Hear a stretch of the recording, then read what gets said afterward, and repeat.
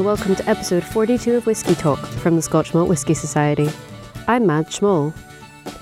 Have you ever wondered where certain whiskies take their names from?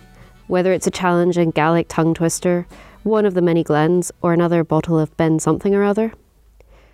Turns out you can't always take the place names at face value, and if you head off in search of Glenflagler, for example, you're going to be disappointed. That's where Jake King and his new book, The A to Z of Whisky Place Names, Landscape, Language and Invention, is essential reading for every whisky drinker. Jake's book manages to both educate and expose certain myths in equal measure, as I found out when I caught up with him at the Vaults in Leith recently. I began by asking Jake about where the inspiration came from for The A to Z of Whisky Place Names. Well, that's a very long story. Very short story is I'm by trade what's called a toponymist, which is the posh way of saying I research place names for a living through my job. And as part of that, I was asked by Edinburgh University, who do a Gaelic week once a year, and they wanted to do an event in tandem with the Water of Life Society, I think it's called, which is basically the Edinburgh University Whisky Society. And we did an event where there'd be 5 whiskies. Someone from the society would talk about the whiskey, and then I would talk about the place name, weaving it into a little bit about Gaelic and things like that, and the other languages of Scotland. And then we would have a night like that, and then we'd all sing a Gaelic song at the end. So, and when that started, I noticed that there was a lot of interest in it, and as I worked up writing the different entries up, 5 entries, 10 entries, 15, and then it slowly, gradually dawned on me that there was possibly a book there if I could get not every whiskey, but most of the whiskies that were available and work it up into a book, and that's what gradually happened over 5 years or something. I think I started doing that. Yeah, and I think when we last spoke, you were getting started on the book, and you spoke a little bit about what exactly a place name is, but for the completely uninitiated, what is a place name, where do they come from, and what are some of the language influences? Well, what is a place name is a philosophical question, but I mean, I think most people know instinctively, because we're all human beings that live in the world, what a place name is something that has an identity, that you give it a name that is shared with other people, so that you can share that. So if you want to say so and so, if you want to know where to meet or where to go, you can do that. The idea behind a place name is that it's always part of a language. When a place name is born, it's always part of the language that people speak, and it always adheres to the language, the sort of grammatical, syntactic rules of the language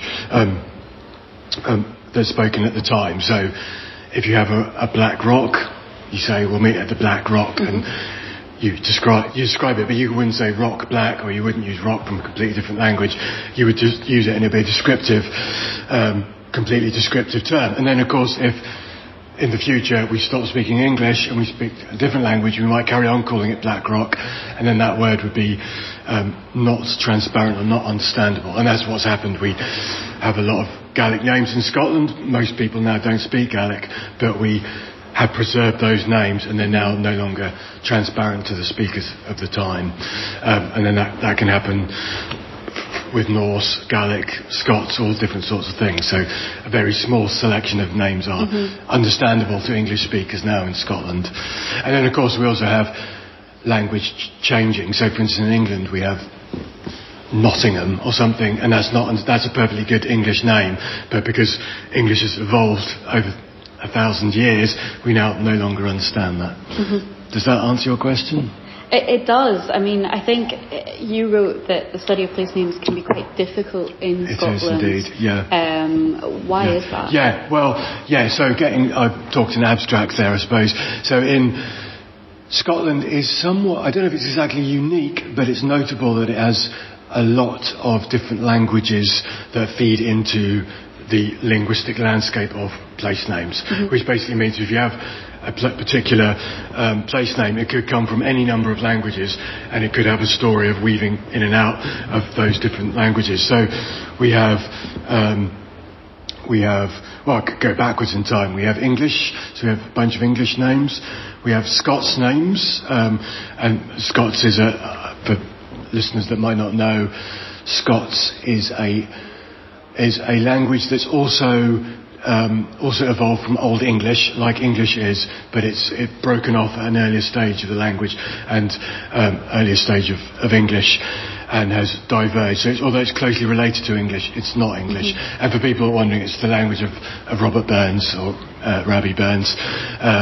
It's that, which is a completely separate language, and we have various names, Scots names from that, and then we also have names from the Celtic languages. So we have Gaelic, which most place names in Scotland are of Gaelic origin, broadly speaking, and most names in the book, the A to Z of Whisky place names, are of Gaelic origin, mainly because most of the distilleries are in the Highlands.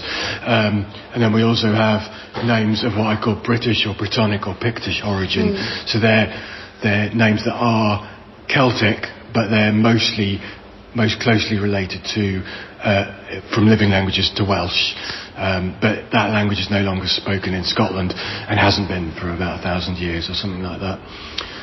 And then we also have languages of Norse origin, which is, broadly speaking, Viking names. So that's a Germanic language that comes from Scandinavia. The Vikings settled, coined place names, and that's no longer spoken in. That language is no longer spoken in Scotland, but we have borrowed some of the words, and Gaelic specifically has borrowed a lot of words from Viking, and also a lot of the settlement names in the Western Isles are of Norse origin. And if we're talking about your research, what did you discover about the links between landscape and language on these whisky place names? Oh, that's a large question. What did I discover? I need to think about that. I mean, the main thing I'd say in terms of the book, obviously as a place name researcher, I discover lots of things all the time. One of the things that really surprised me in terms of the names of whiskies is how many fake names there are. When I say fake, I don't mean the name of the whiskey is real, they don't actually derive from a real place name. So the main thing for that is names like Glen this and Glen that. We have a lot of them. There's 60 pages of the book are taken up to names that begin with Glen, and we have funnily enough things like Glen Flagler, which is a name of a whiskey, and that actually came from Flagler Avenue in West Palm Beach in Florida, where the Publica's owner, Simon Neumann, who owned Public Industries in the 20th century, he lived there, so he decided to call the whiskey after the place that he lived. Flagler Avenue, so he called it Glen Flagler. And then Flagler Avenue was named after Henry Flagler, who was an early Florida railroad tycoon who built most of Miami. So as you say, there's no such place as Glen Flagler in Scotland that you can visit, but it has a weaving origin back through the 20th century and the 19th century. So that's one of the funniest ones. But generally, broadly speaking, I was surprised. I mean, Glen, in a certain way, is tagged onto names just to denote that it means it's a whiskey. So like Glenmorangie is the famous one that was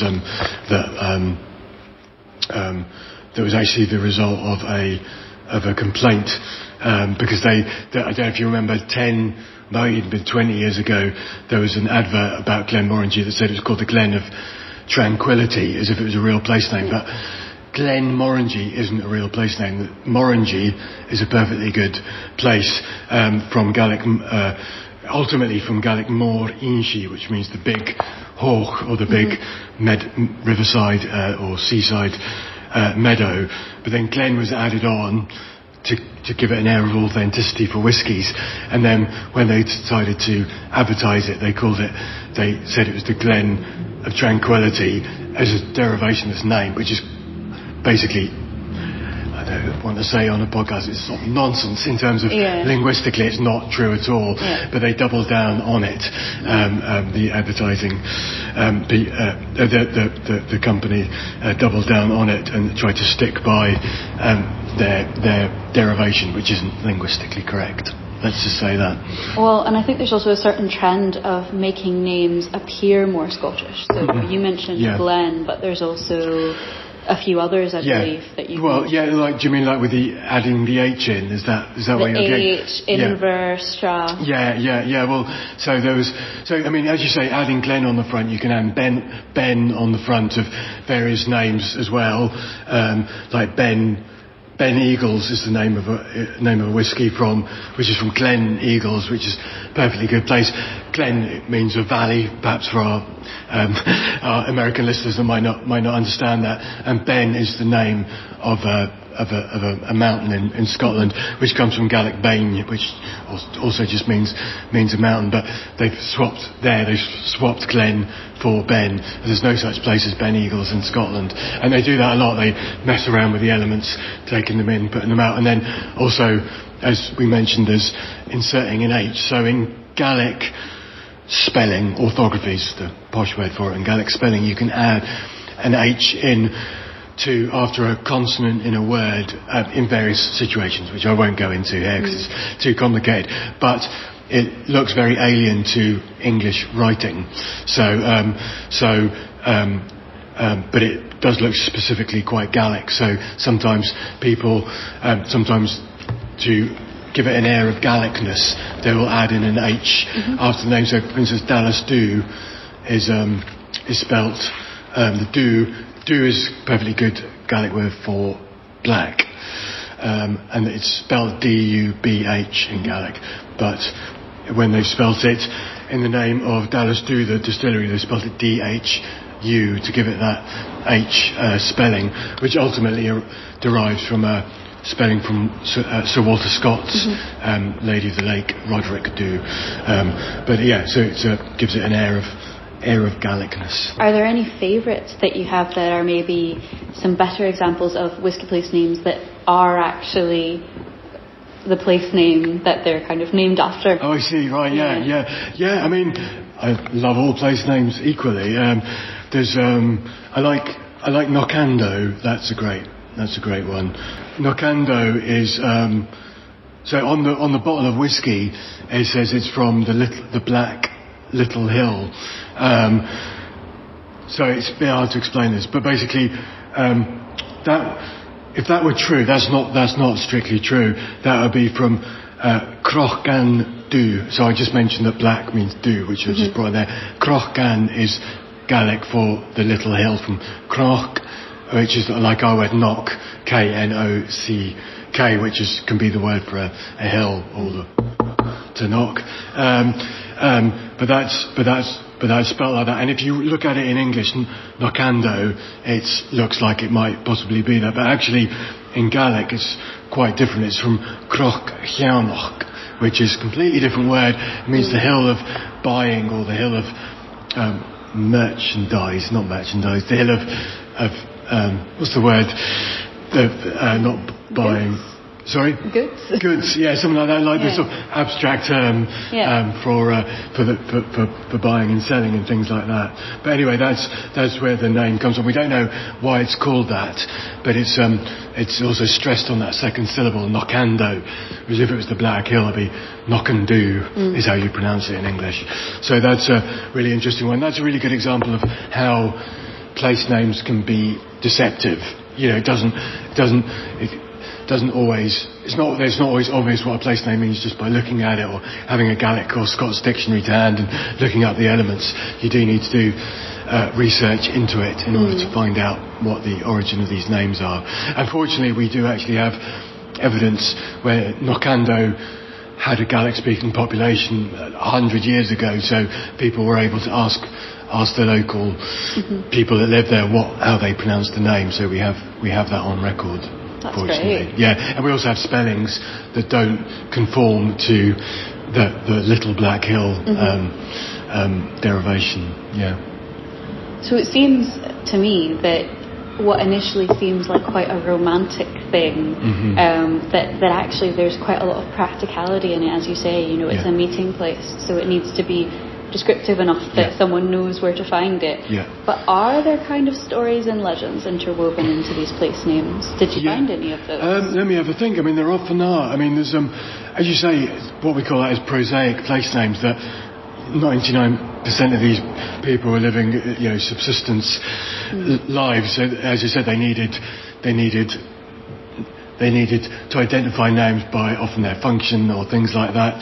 Yeah, I'll tell the story of Loch na Gar. That's interesting. So that's now the name of a mountain. But of course, loch means is the Gaelic and Scots word for a loch or a lake, like that. And the exact reason is unknown, but the name itself comes from a small loch on the north face of the mountain, which was called Loch na Gaire, which means the loch of the outcry, or just the cry. The cry.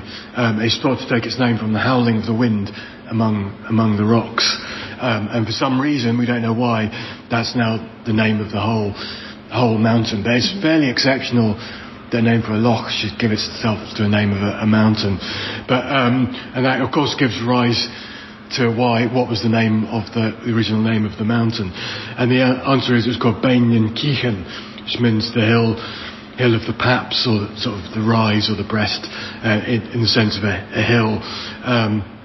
And that name was recorded by the last generation of native speakers in Gaelic. And they're called in Scots Mickle Pap and Little Pap, which means big and little, and in Gaelic is a Hich Vor, which means the same thing but in Gaelic.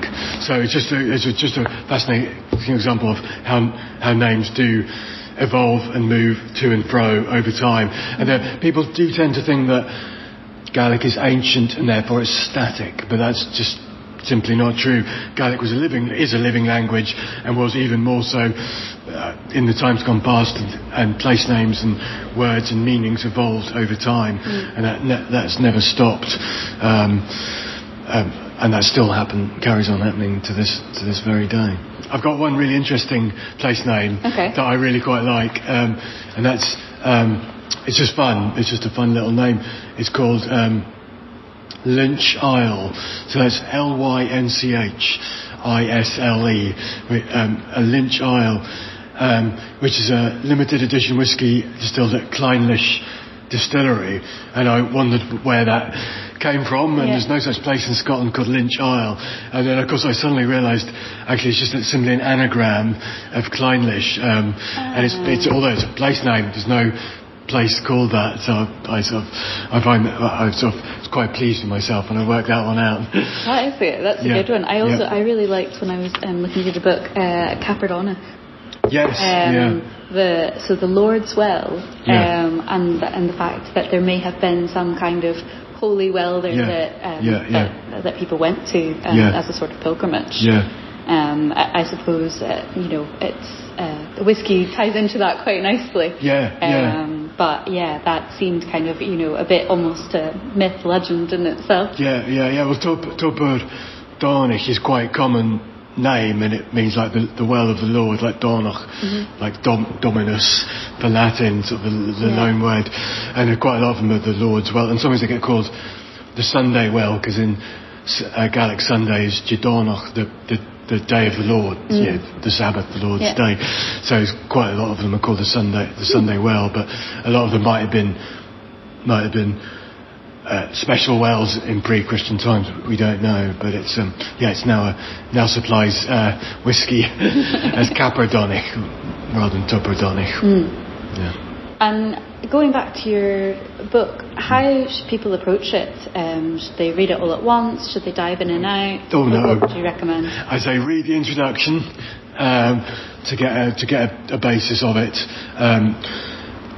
If you want to enjoy it, read the introduction, and then what I would say is dip in and out of it, because it's not really meant to be read from A to Z. I think people are doing that, but I would definitely say as you're sipping a different whiskey,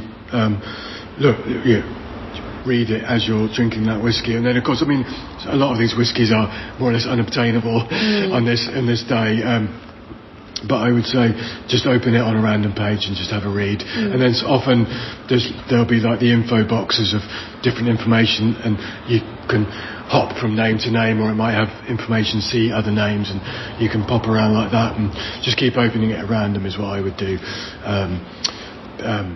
That's how it's meant to be used, I think, rather than A to Z.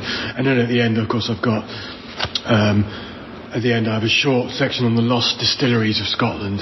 So there, some names, some of the books that I read about whiskey said there are some names of distilleries that were unidentified, but I think I have identified them because I spend a lot of time looking at old maps and errors in old documents and things. A lot of them I was quite easily able to identify. So I hope I've been able to help future whiskey books, future people writing about the history of whiskey. I haven't identified the site of necessarily the site of the distillery, but I've identified the settlement after which they're named. Right. So hopefully people in the future will be able to use that information. And then, of course, I've got the references at the end for anyone who wants to follow anything up. How did you go about choosing the place names that you included in this book? Yeah, that's a good question. So, as in the introduction, I basically decided. It's basically after anything, a name that's either on the bottle of whiskey or is the name of a distillery. So I narrowed that down a bit. I said if the distillery has been open after 1950, or if the site of the distillery is visible today, because there's literally been hundreds of distilleries mentioned in our records. They're open for 2 years in 1880, and I thought, well, no one's going to be particularly interested in that, so I left them out. And then I said, or if the place name appears in writing on a whiskey bottle that one could reasonably buy today. But even sometimes, saw a whiskey auction of a whiskey that sold for thousands of pounds, but if there's a place name on it, I'll put it on out of interest. And so just to say, it's not the names of all whiskies. It's not about whiskey names. So like Johnny Walker's isn't in here, for instance, because that's not a place name. It's just where a place name, however loosely identified that could be, is on a bottle, then it will go on his. But I'm not trying to get the name of every whiskey, because they're not all place names. And for anyone who's looking to better pronounce their place names, do you have any tips? Well, yes, I've got a bit of an introduction guide here for some of them, and there's also a bit of a pronunciation guide here. It's limited. I want to say it's limited in scope. Really, the best thing to do is learn Scots and Gaelic and live in Scotland, and then you'll be able to pronunciate. You'll be able to pronounce the names better. But I do have a pronunciation guide, which, as I say, is limited. Another thing, as people want to be able to know where to stress the name, that's where I find people often trip up. I do have a little bit of a guide. At the end, I do have a pronunciation guide in the introduction, and just at the end of that, and just to say, broadly speaking, the stress often lies on the second, less familiar element. So if the name begins with a familiar element like Bal or Och or Aber or Kill, there's lots of names like that. The second element, so Balmore, you don't say Balmore, or Inverness, you don't say Inverness, which some places there are places called Inverness in America and Canada. They're called Inverness, but it's Inverness, things like that. And then for place names with two syllables, it's difficult to say really, but two syllables ending in ik or egg. Generally it's the first syllable, like Malig, not Malaig.